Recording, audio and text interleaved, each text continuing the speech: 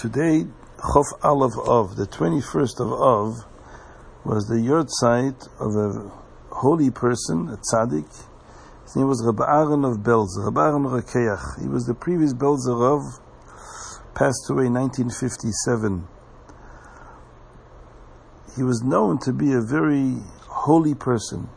Holy means that his physical being, his physical body, was so refined and sensitized to spirituality and holiness that his body naturally revolted when it physically came in contact with something that was not clean, spiritually clean.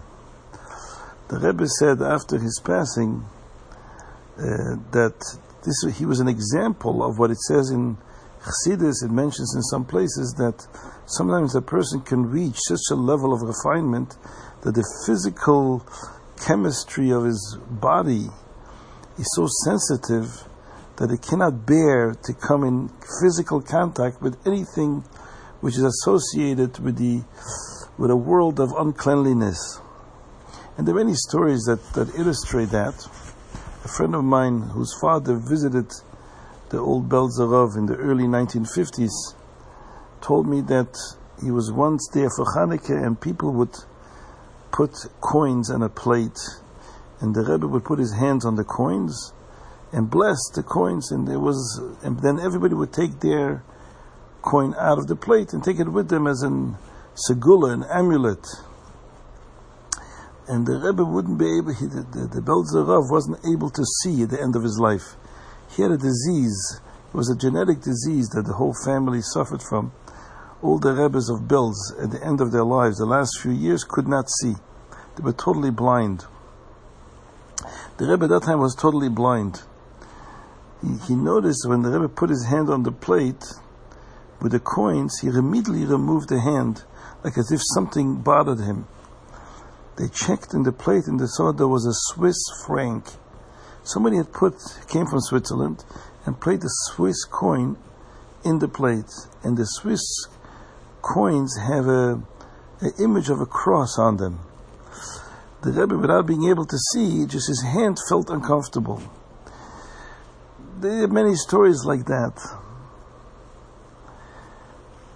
My father visited him in 1952, Tafshin Yud Beis. My father survived the war and suffered after the war for many years from nightmares, from the memories, the fears.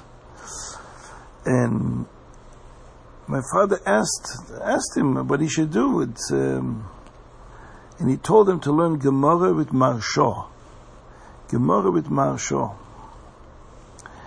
Maharsha is a famous commentary on the Gemara, a very special commentary, which is considered one of the great commentators whose commentary was written by Ruach HaKodesh, with divine inspiration.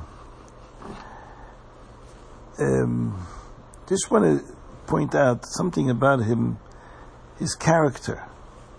One of the things this Rebbe, this Rav excelled in is extreme sensitivity to look at other people in a positive way. Never to, God forbid, say a bad word about another Jew, even someone who clearly exhibits a lack of commitment to the basic practices of Judaism. He would never utter a negative word about anyone. And it was so extreme that if somebody said something and expressed himself in a negative way about another Jew, even that other Jew deserved it, you might say, he would immediately react that the person should immediately retract what he said and made him wash his hands because he had just uttered a terrible thing about another Jew. I heard this from a Belzer Chassid who knew him, and he told me a few anecdotes which illustrate his incredible sensitivity to always see other people in a positive way, so much so that they say that some great person said about him, that about the Belzer Rav, that some people, they're melamed zchus, they always try to interpret other people's actions in a more positive way, in a more favorable way. But he actually really believed it. He didn't just try and make an effort to interpret other people's actions in a good way, but he actually believed that they were righteous. So once a person came to him, it was a Jew who was a Holocaust survivor. It was right after the war. It was a Rav. He was a Rav in Europe before the war. And he came to Eretz Yisrael. Everybody was at that time looking to make a living, get a job. He was offered a position in rabbinics, be a Rav in a city. He was offered a job in two places. One in a city in Eretz Yisrael, which was mostly Jews that were not Shomer Shabbos. And on the other hand, he also had a position offered in a place where there were more observant Jews. Shomer Shabbos, Shomer Torah Mitzvahs. He asked the Belzer of which position to take, and he told him to take the other one, the one that didn't have many Shomer Shabbos, many Shabbos observant Jews. So the Jew, the Rav said to the Belzer Rav, he said, but these people are Machal Shabbos. The people there are Machal Shabbos, they desecrate Shabbos. When the Belzer Rav heard this, he jumped, like somebody had bitten him. You said about Jews Machal Shabbos?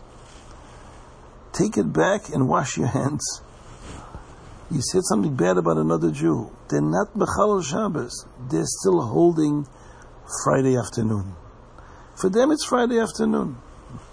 Just to say a word negative about another Jew. Once a parent came and complained that his son has a problem. He steals, and it seems to be an irresistible urge. Maybe he suffered from kleptomania or whatever. The child was involved in stealing on a very rampant way. So the Rav said to him, the Belzer Rav said to him, Chas v'shalom, don't say the word he's stealing. Say he's borrowing. But he's borrowing and he forgets to pay back or to give it back. No, make sure he has good friends and that he should stop borrowing like this. But even to say the word was to him a very... And finally I heard a very beautiful story, also from a Belzer Chassid.